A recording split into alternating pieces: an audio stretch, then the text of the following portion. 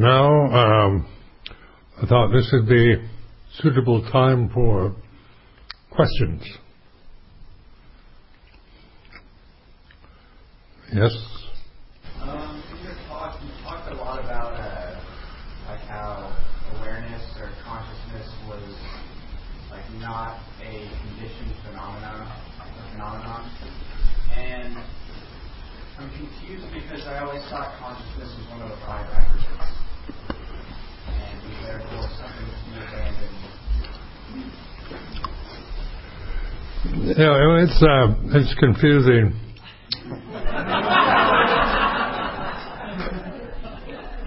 Because in the scripture, consciousness is used in different contexts. So in the five khandhas, it's mainly through sense consciousness, which is changing. Like through eye consciousness, ear. But then consciousness itself is it's an immeasurable, like as an element, like the six elements: the earth, fire, water, air, space, and consciousness. And then there's references to the unestablished consciousness, or unconditioned. So like when Buddha was enlightened, he didn't lose consciousness, but it was the reality of non-attachment to conditions. So it's like in Thai they talk about Jit Wang, or the empty consciousness, or there's the unborn, uncreated, unformed, unconditioned. This is where your thinking stops. You can imagine, sensory consciousness through senses it has always forms and shapes, sizes, conditions, colors, but the unconditioned isn't like a absence of consciousness. It's where consciousness and wisdom operate together. So there's this one there is the Vinyanang Anidasanang Anantang Sapado Pabang, and this is in the Digha Nikaya, consciousness, unending, deathless, splendid. And then just in terms of your own experience, just in a situation such as now, when you let go of everything, you don't go unconscious.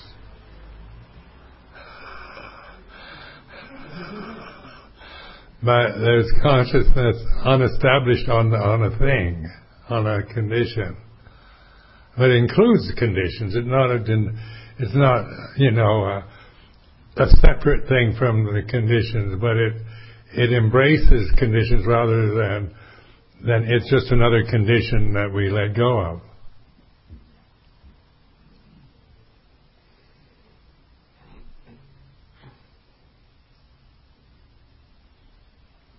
Does that help? Yeah, you give me some. Well, like you have this playing with your mind, for example. Conditioned phenomena you can imagine. You can make it a definite shape, like a chair, a table, man or woman. You can create that which is known, or you can have abstract forms, like, go to a art museum where they have all abstract paintings, and it still has form and shape, and limited by frame, or, so it's and you can imagine, you can have fantasies, you can create anything born and thought, or conditioned. But then there's the unborn, uncreated, unformed, unconditioned. You can't imagine that. Try to imagine create an image of unborn, uncreated, my mind goes blank. My thinking stops. It can't do it. And so then you think it's annihilation. The easy thing is to think of it as, like Nibbana is, one time somebody told me Nibbana is extinction of everything, and it sounded pretty, horrible actually, like annihilation. And but this is where, the thinking mind can go, can either, the Buddha made it very clear in the first sermon, it's neither eternalism, which is about conditioned phenomena being eternal, or annihilation. It's not, getting rid of everything. But it's the middle way, or Mattima Patipata. What can that be if it's not? Because the thinking, the logic of thought will either take you to the abstract ideas of eternal life, eternal happiness, beautiful superlatives, eternalism, or it takes you to total extinction, annihilationism, nihilism. That's the limitation of the thinking process. Thinking can't give you perspective on anything. It can elaborate and or reduce things, but it can't really give you perspective. So that's like mindfulness gives you perspective on conditioned phenomena. And in like space in this room, isn't it? Like if you contemplate space, you don't need to make us all leave the room and tear down the hall, and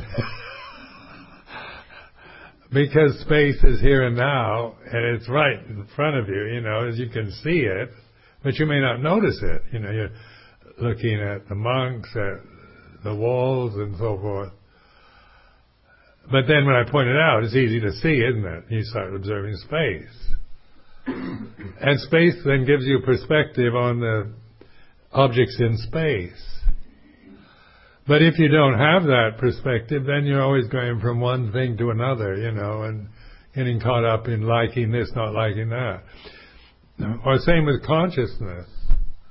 Consciousness, you can close your eyes, block up your ears, stop all your sensor activity, but there's still consciousness. And then thinking will come and go. And sometimes you're thinking, about the past or the future, or your emotions will still operate. But if you're resting in pure conscious awareness, then you have perspective on your emotional habits, what you're feeling, happy or sad, or on your memories, ability to remember, or on your fears and desires, anxiety about the future. You have perspective. That means you're no longer caught in the momentum of attachment or denial, but of observing the arising, ceasing of phenomena, of conditions. And it's very interesting, so many people want to know why, the people say, why do I get angry? Why do I have these irrational fears? We want to know why. Why do I have to be like this? And when you read the scriptures, the Buddha never asked the question why. It's not about why, it's the way things are. And this makes it much more easy. You don't need to know why you feel the way you do or you are the way you are. Because then you get caught up in thinking about yourself from ignorance and the self-view and judgments and blame and so forth. But if you just have much more confidence in being aware of change, if you feel you have some kind of emotional problem, and then you think, why do I have this problem? Then you can go around and around with trying to find answers. Some people will tell you different things. Spend lots of money on psychotherapy or whatever. But if you're really interested in terms of Dhamma, then this feeling is like this, and so you're opening to it, receiving it, and you're observing its nature is changing. It's not a static, permanent condition. There's no such thing. And as you develop that, trust more in that, then these particular emotional problems or fears and irrational things will, you're letting them go. You're resolving. They're going to their natural state of, empty. They rise and then they cease. You're letting them cease. And then your true nature is pure consciousness, which is like love. It's like it embraces. It's not a judgmental thing. It's not a kind of an annihilation where you just totally a zombie, don't feel anything. But when you think of how the word love is used in English, it's usually conveyed with liking something, or feeling a romantic attachment to somebody else or whatever. But like in metta or in the Brahma Viharas in Theravada Buddhism, metta, karuna, mudita, upekkha, they come from that pure consciousness. When we try to create metta out of personal perceptions, I'm going to spread metta to you all with me, Ajahn Sumedho, and that is, it's a wholesome thought and it's good intention, but is that really metta? And then you realize these four Brahma Viharas are natural responses to society, to contingencies in life. When you're seeing it from pure wisdom and pure consciousness, then we're not indifferent to the suffering of others or to the beauty of life or anything. We respond with like loving kindness or compassion or joy or equanimity. Then it all comes together. The whole thing fits, because if I'm going to develop Brahma Viharas as an ego trip, you get pretty silly about it sometimes. And then you're trying to love everybody when you don't feel love sometimes. You have a particular dislike for somebody, then you feel guilty because you're supposed to love them. It gets into your brain in a twist and you're emotionally confused. But it's more learning to operate from a different level of, rather than operating from perception, you're operating from wisdom. Like, the United States is based on ideals. It's an idealistic society. So, we can create ideals with our thinking mind. You can create perfection, ideals of perfection, about the perfect democratic society where there's justice and compassion and freedom, where there's equality and fairness in everything. We can create with our mind an ideal of perfection. But the reality of this moment is like this. It's not an ideal. And we do this to ourselves. We know how we should be. How, an ideal monk should be. An ideal mother or father or president or whatever. We can create ideals of perfection. And then if we don't know what we're doing, then we tend to judge everything from these superlative positions, and we're never going to be able to live that way. Life is not an ideal, Ideals don't feel anything. Ideals don't have nerve endings. They don't have they don't have veins or blood. Like the Buddha Rupa here is an ideal.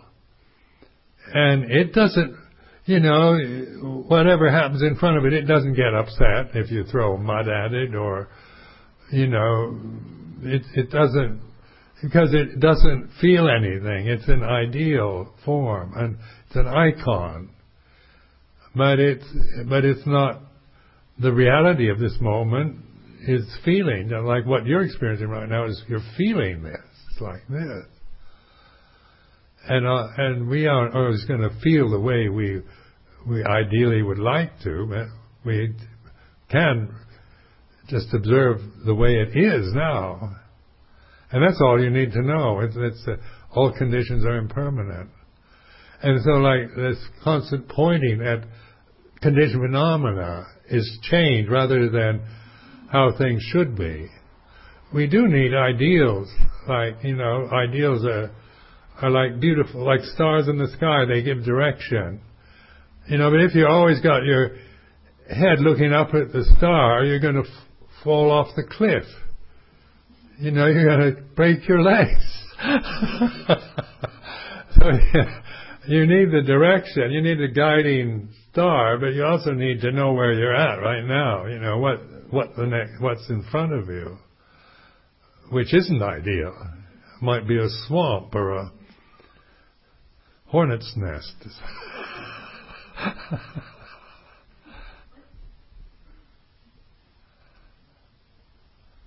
You find like sometimes you're so self-critical because you know how you should be, and then you can never be that good. I'm speaking from experience. I know how I should be all the time, but I can't really be good to that level all the time because of the changing conditions, the tiredness, hunger, thirst, sickness, hot and cold, praise and blame, success and failure. These things are affecting us.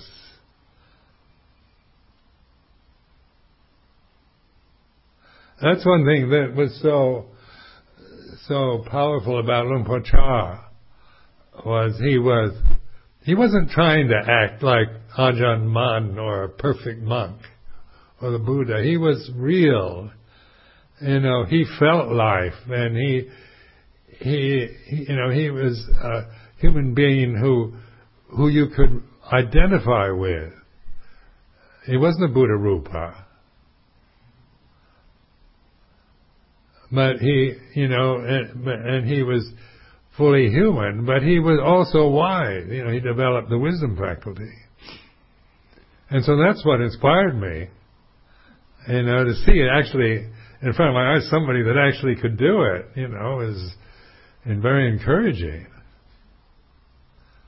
Because we can idolize Buddhism and Buddhist meditation and all that, and we'll never live up to those ideals. It'll never work for us, and we'll become disappointed. We're thinking we're not good enough, or we don't have enough barami, or it's somebody else's fault. I never met the right teacher, or this and that,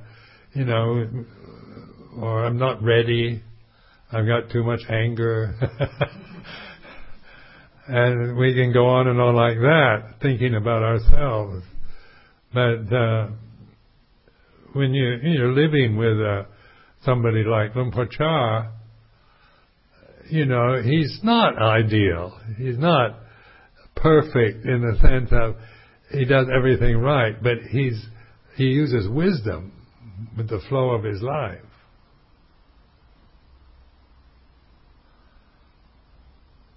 And because of that, that's why we're here, most of us.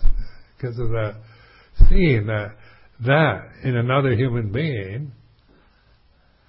It wasn't just reading about Mahatma Gandhi and thinking, well, he's not like me, In fact, like with Luang Por Chah, I thought, at first, I admired him. I thought, well, he's enlightened. He never had the problems I do. You know, so, you know, he doesn't, you know, he's Thai, born in Isan, and he probably never had the problems I have. And so I idolized Ajahn Chah. And then as you got to know him, you realize he had to go through all kinds of experiences, you know, greed and anger and frustration and so forth. It didn't get out of anything. He just developed wisdom around it. And then that gives, you know, gave me the incentive to, it's possible for me to do the same, because I began to stop idolizing him and listening to more of what he was actually pointing at. You know, at first I was just looking at him, you know, he's the master, I'm the ignorant disciple. And that way, but he would never permit that he never wanted me to sustain that relationship of worship him and always be the disciple to his master. He's always pointing at getting me to, encourage me to look at what I'm actually doing in the present, what I'm feeling.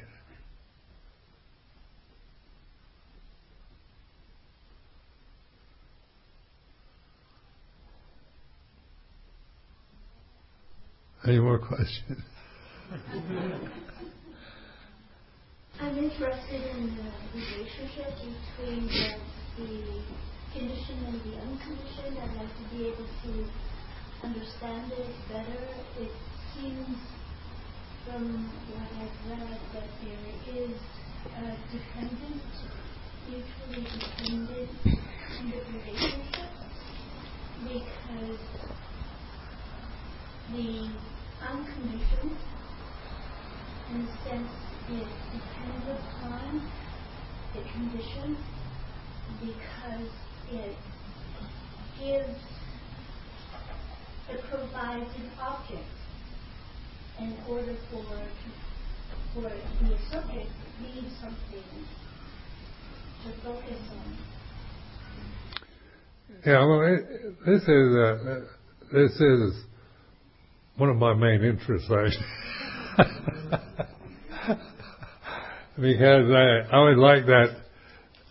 In fact, Amaravati, I had them chanting this before I left, you know, for several years. It is the unborn, uncreated, unformed, unconditioned. And if there was not the unborn, uncreated, unformed, unconditioned, there'd be no escape from the born, the created, the formed, the conditioned. So I found this really a brilliant reflection. And then like the born, the created, the formed, the conditioned is all about the phenomena. It's all phenomena. And then the unborn, uncreated, unformed, unconditioned is more like noumena. So you have your relationship to phenomena then isn't separate. It's a whole. It's a oneness. It's not one is better than the other, or but they're it's complete in itself. And this is where definition doesn't work anymore. It has to be insight, and because you can't imagine the unborn, uncreated. Your thinking mind can't create an image of it.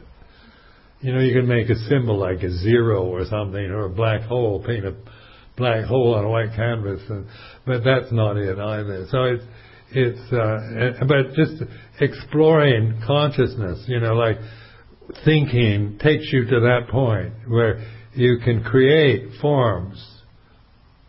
You can create, when you get to the unborn, uncreated, you can't create anything. The thinking process will stop there. You can't think beyond that. And that's the point where you begin to recognize the consciousness without thought, empty consciousness. It's like this. It's the gap between words. It's what all phenomena arises from and ceases. And so, but it's not a kind of, it's you can't describe consciousness, but you can know it because you are conscious. It's the reality of now. And then the best you can say is it's intelligent. It's not like when your mind, when your consciousness is empty and there's no attachment, that you're kind of in a dull stupor, or you're a zombie, or you're no longer alive. You're fully alive, but everything belongs in that purity of consciousness, whether it's a good condition or a bad one. So the noble truth of suffering, as is suffering as it is, then could it be because it helps to become more conscious and aware? It's our means of becoming aware, because it is what we focus on when we're becoming more conscious. Well, when you hold the idea of becoming aware, you've lost it. You just have to be aware. It's immediate, here and now, It's not something that...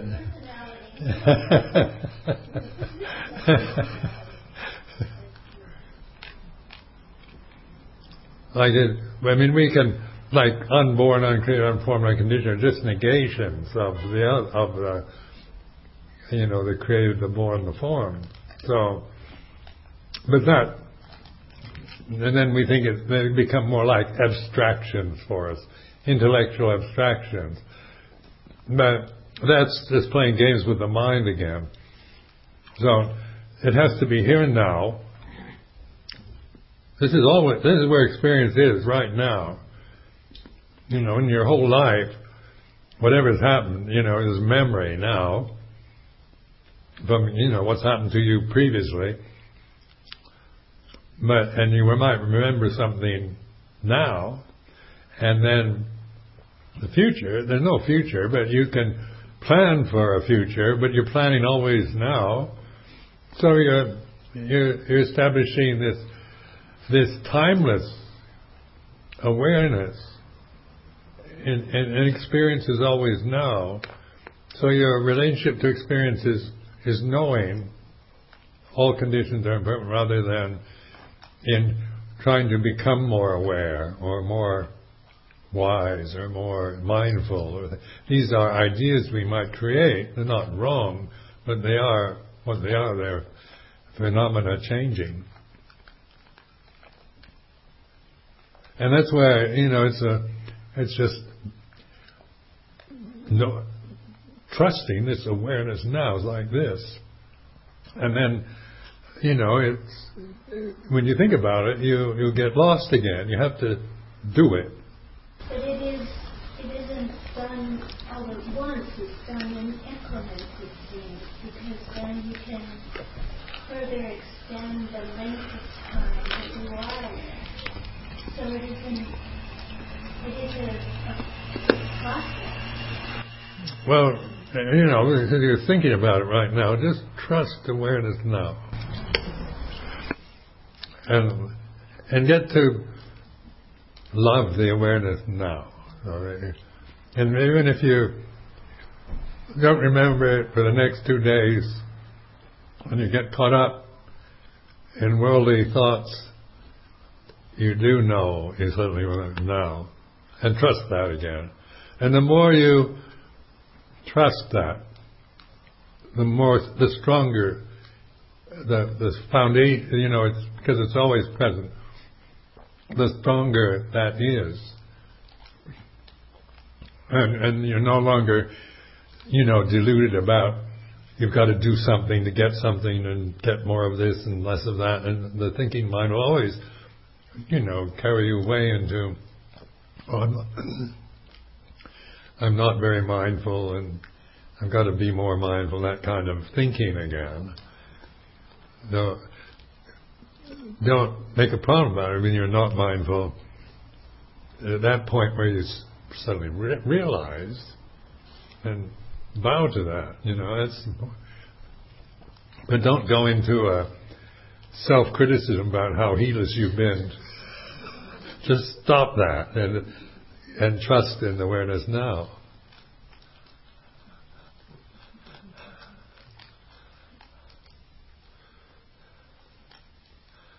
There's a waste of time to go around, I lost it again.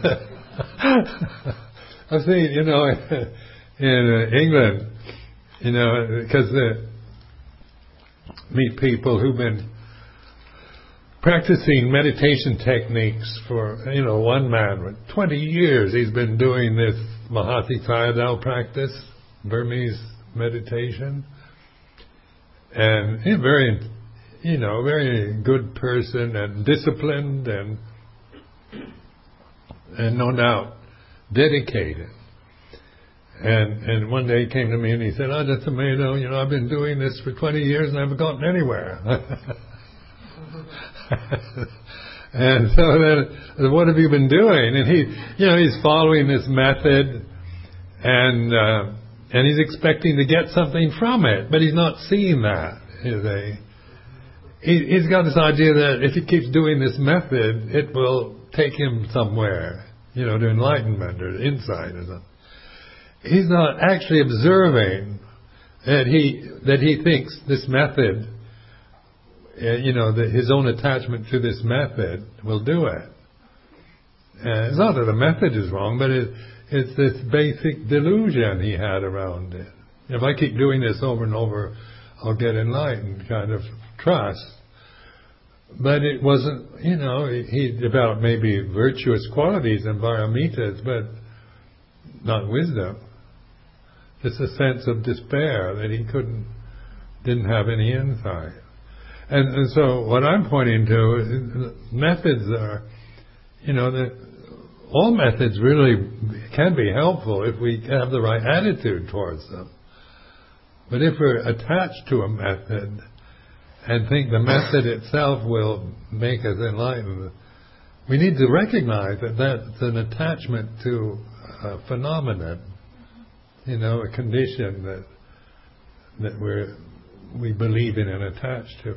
And just knowing that, then you let go. Doesn't mean you don't use the method, but also maybe you don't need the method. It's more you're finding your direction within yourself rather than hoping that something out there will keep you going on the path to enlightenment.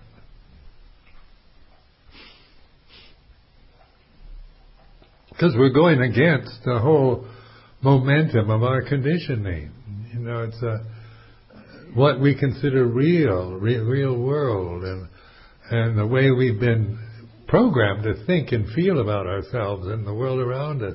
It's really totally the opposite. So we have we're from maybe a very idealistic society, and we've got all these ideals. We want to be good. We want to be happy. We want to have, we want to be loved and appreciated and respected and all that. And then we try to, and when we don't get what these ideals, then we feel cynical or get bitter in life and take to drink or something or other to just get out of our disappointment or despair. But with this way, with mindfulness, then we can put into right perspective ideals and the thinking process, morality. All these things are a part of it, but they're not. But they're in perspective. They're helping us rather than things we cling to and identify with.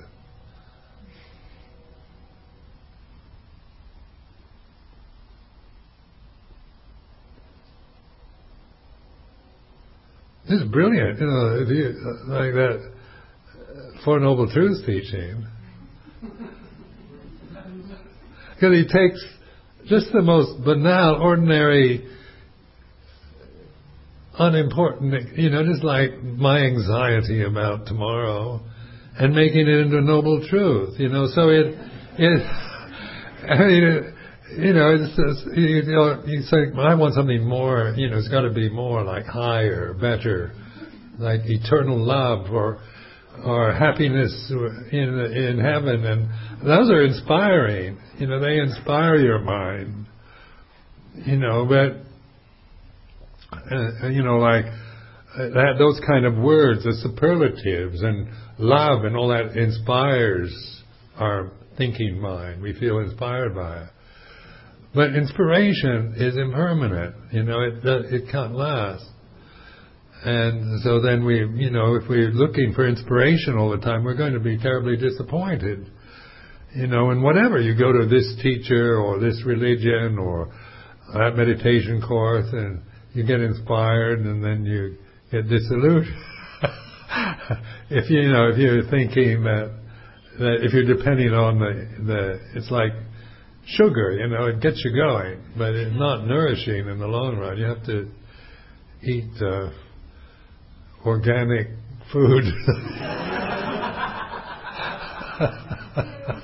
At some point, I think you said that the conditions around the feelings that we go through, the suffering that we experience, are like heavenly messengers.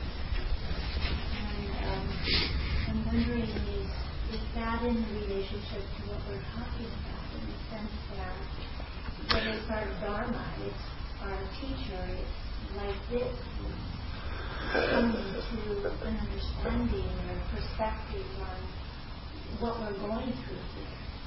Well, it's like a good teacher, one who directs you towards enlightenment, is not pointing to himself or herself.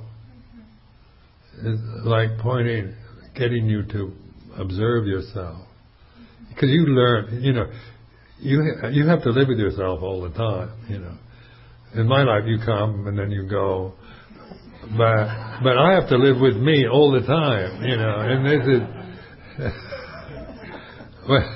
And it's not all that easy. I'm not that easy to live with.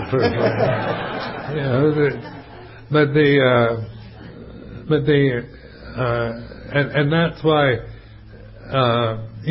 like an inspired teacher, it creates maybe interest and faith, but then you can't sustain that, because teachers, sometimes they die, like Rinpoche died. Or they do something they shouldn't, and we lose faith. There's always scandals about meditation teachers and gurus and things. So we become disillusioned or disappointed. But this is where if you're directing at the right place, then you can even use that. When you feel disillusioned with a teacher or disappointed, that's another condition in your mind. So it's not about whether your teacher's perfect or never lets you down or disappoint. It's about using, directing your attention at what you about what you can actually know now, and so being disillusioned is like this. It's impermanent. And then it's not, like justifying bad behavior, but even but people do change and that, but the important thing is to establish this confidence within this awareness is what your refuge is, that will never let you down if you use wisdom.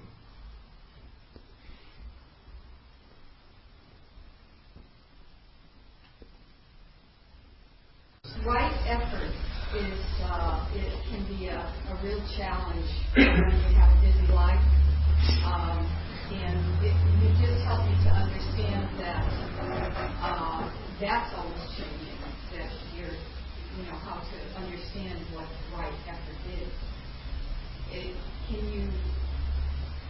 help out with all of that? Yeah, because effort is like, there's 4 efforts.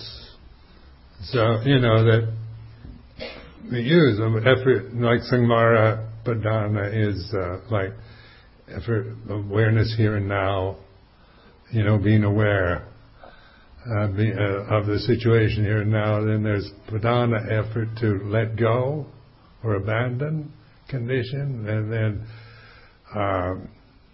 Bhavana Padana is cultivation of the path, and then Anurakkhana Padana is sustaining that.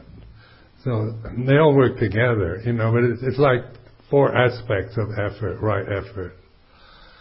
Sometimes, and this is more intuitive than prescription based, like prescribing. Right effort is bhavana or anurakkhana or, a particular thing, but it's more trusting yourself in the particular time and place you're in. And it's not about, like we sometimes use effort as a kind of willful effort. I've got to pay attention, or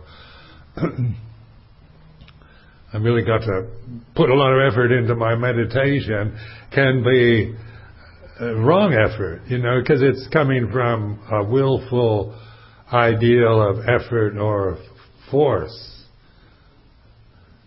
So it's like these 4 efforts are more for reflective, sometimes it's just awareness. Sometimes one needs to put, like, cultivating this empty state is more like being more aware of it till you have more sense of it, continuity, and can know it for certain to sort of self-sustainingness for Anurakkhana Padana. Or, the effort of when you find yourself obsessed with something, you're caught up with some obsession or emotional thing, and then letting go, Pahana Padana, the effort to just, it isn't an effort to destroy, but to abandon, let go of this, put down. That's when it might be good to use the ego, like you mentioned earlier, to give yourself something to stick with, so that you're not swayed into the chaos of your worries or your thoughts. Yeah, this learning, just because, if you trust your awareness, then you'll be more. Well, wisdom then informs you. You can inform consciousness with wisdom. And this is like Luang Por Chah was always saying, informing conscious experience with wisdom. And that's like real bhavana, really cultivating it. Like the Buddhist teachings, they're conventions, but they're always pointing, they're directional signs, they're not an end in themselves. So it's learning to use those, go in the direction they're pointing, which is always here.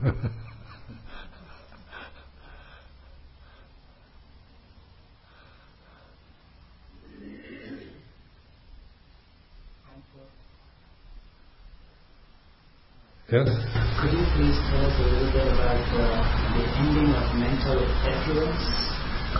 Affluence, no.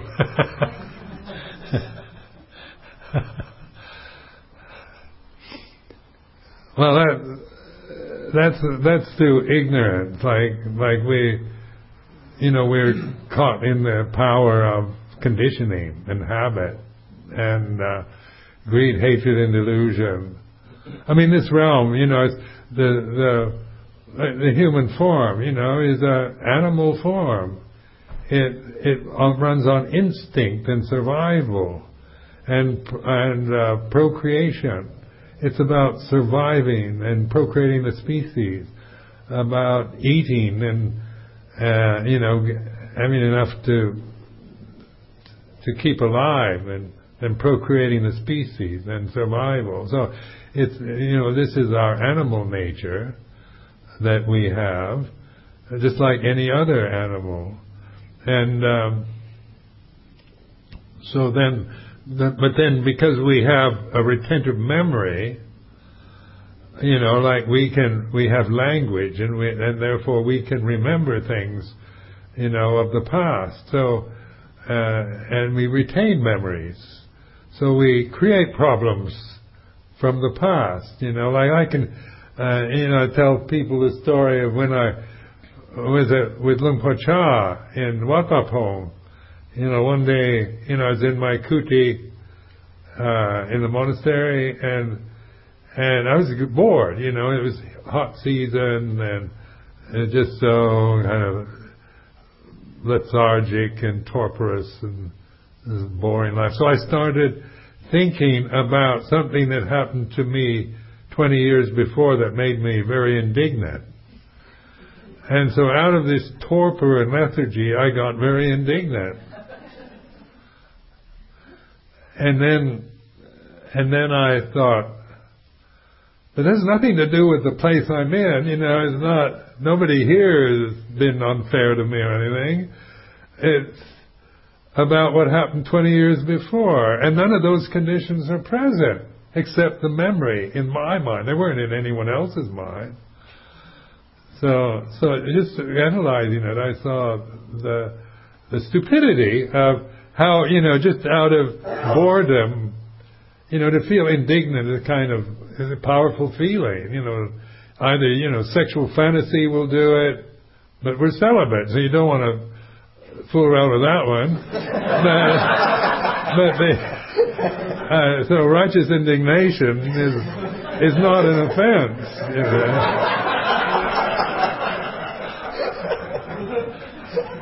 But it's also very exciting, And so, just like examining, like these were asamas and impurities and tendencies of my personality, my human condition, mammalian karma, but the gift of our humanity lies in our ability to reflect on it. We're not just like the animal world can't help, like the cats at Amaravati in England. We try to get the cats to keep the 5 precepts. And, not to kill birds. But we want them to kill rats. The cats get confused. But because cats are supposed to kill, that's their nature. They can't reflect on killing. Like we have the same instinct, we want to kill, but we can actually observe the desire to kill. We have sexual desire, but we can also observe it.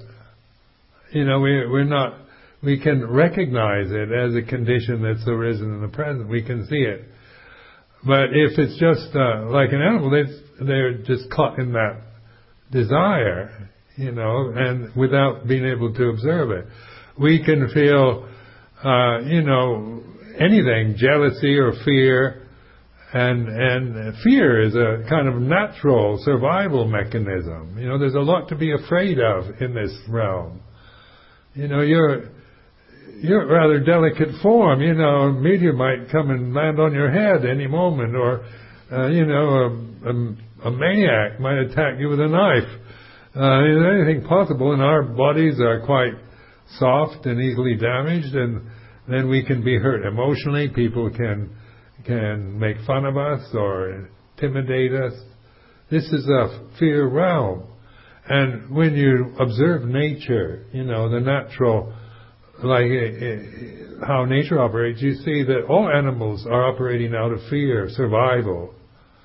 It's not a neurotic thing. It's part of the package of this karma, being human or being a mammal or being a separate entity on planet Earth where it's survival of the fittest. But we can reflect on that. So like, we can feel fear, but we can also know fear as a mental object. See, that's like mindfulness and wisdom. Then we can see fear not through, being caught in it, but we can actually have a perspective on it. Our relationship to fear then is knowing rather than grasping and following it or trying to suppress it, trying to get rid of fear.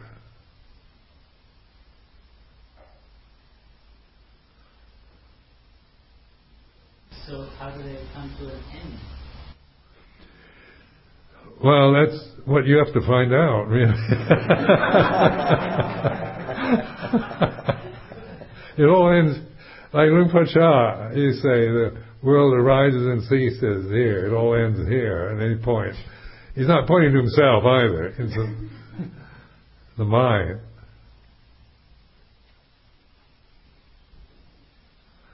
I mean, when you think about it, it seems impossible, really. And that's why you can't use, thinking will take you so far, then you have to let it go. And it's like Bhatibhata, the practice, the Bhavana side. Is like Ajahn Chah's always emphasizing Bhavana. And because in Thailand, where you have, it's a national religion.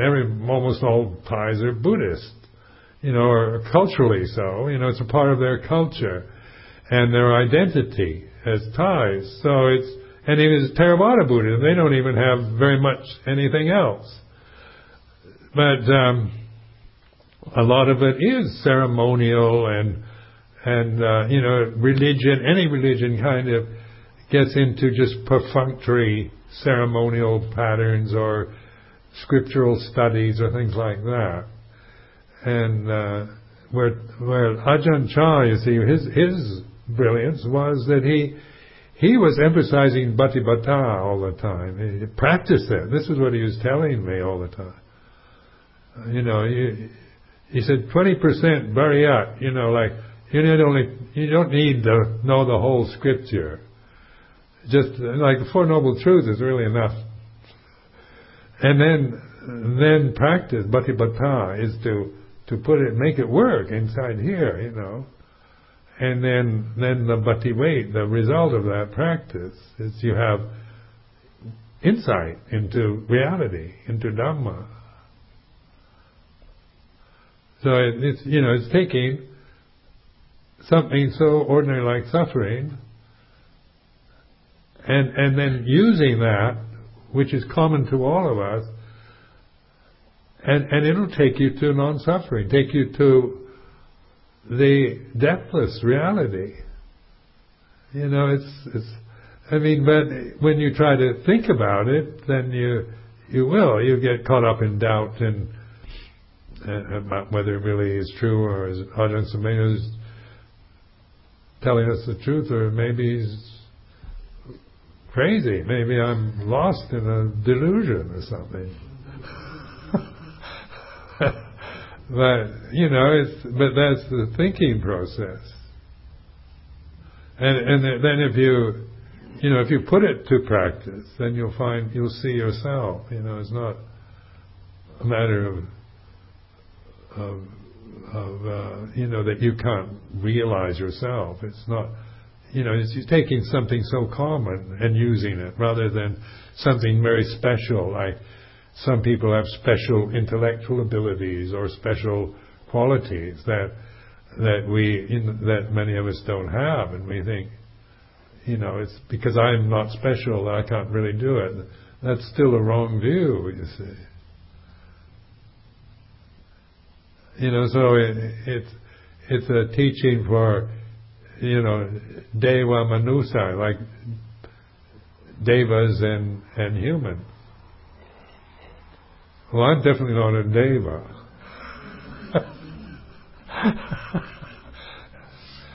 But it certainly, I've certainly found it very helpful as a human.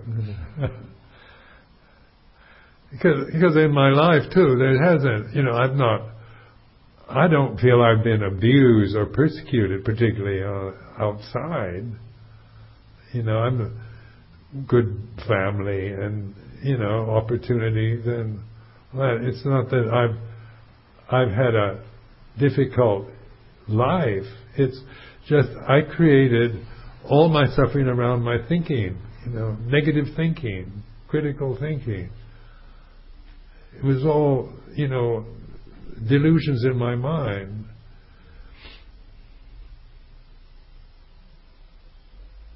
Yes? So if you find yourself in the swamp of the delusion that you're working on, and you're waking up at 3 in the morning with your mind running around in circles, is there have you found, let's call it a Dharma pill to pull you out?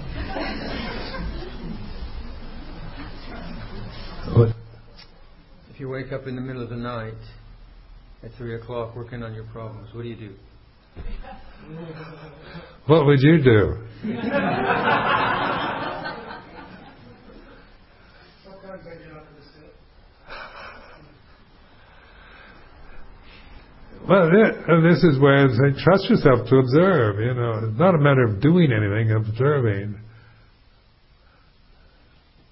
Like waking up, is a good time, because just be observant of the mental state you're in, or whether you're sleepy or tired or bright or worried or whatever, and just be patient with that. Acknowledge it as in terms of condition changing, rather than as some problem of yours. Even if you create the problem yourself. Yeah, we can all create problems about ourselves. Yeah, I'm really good at that. Yeah, so am I.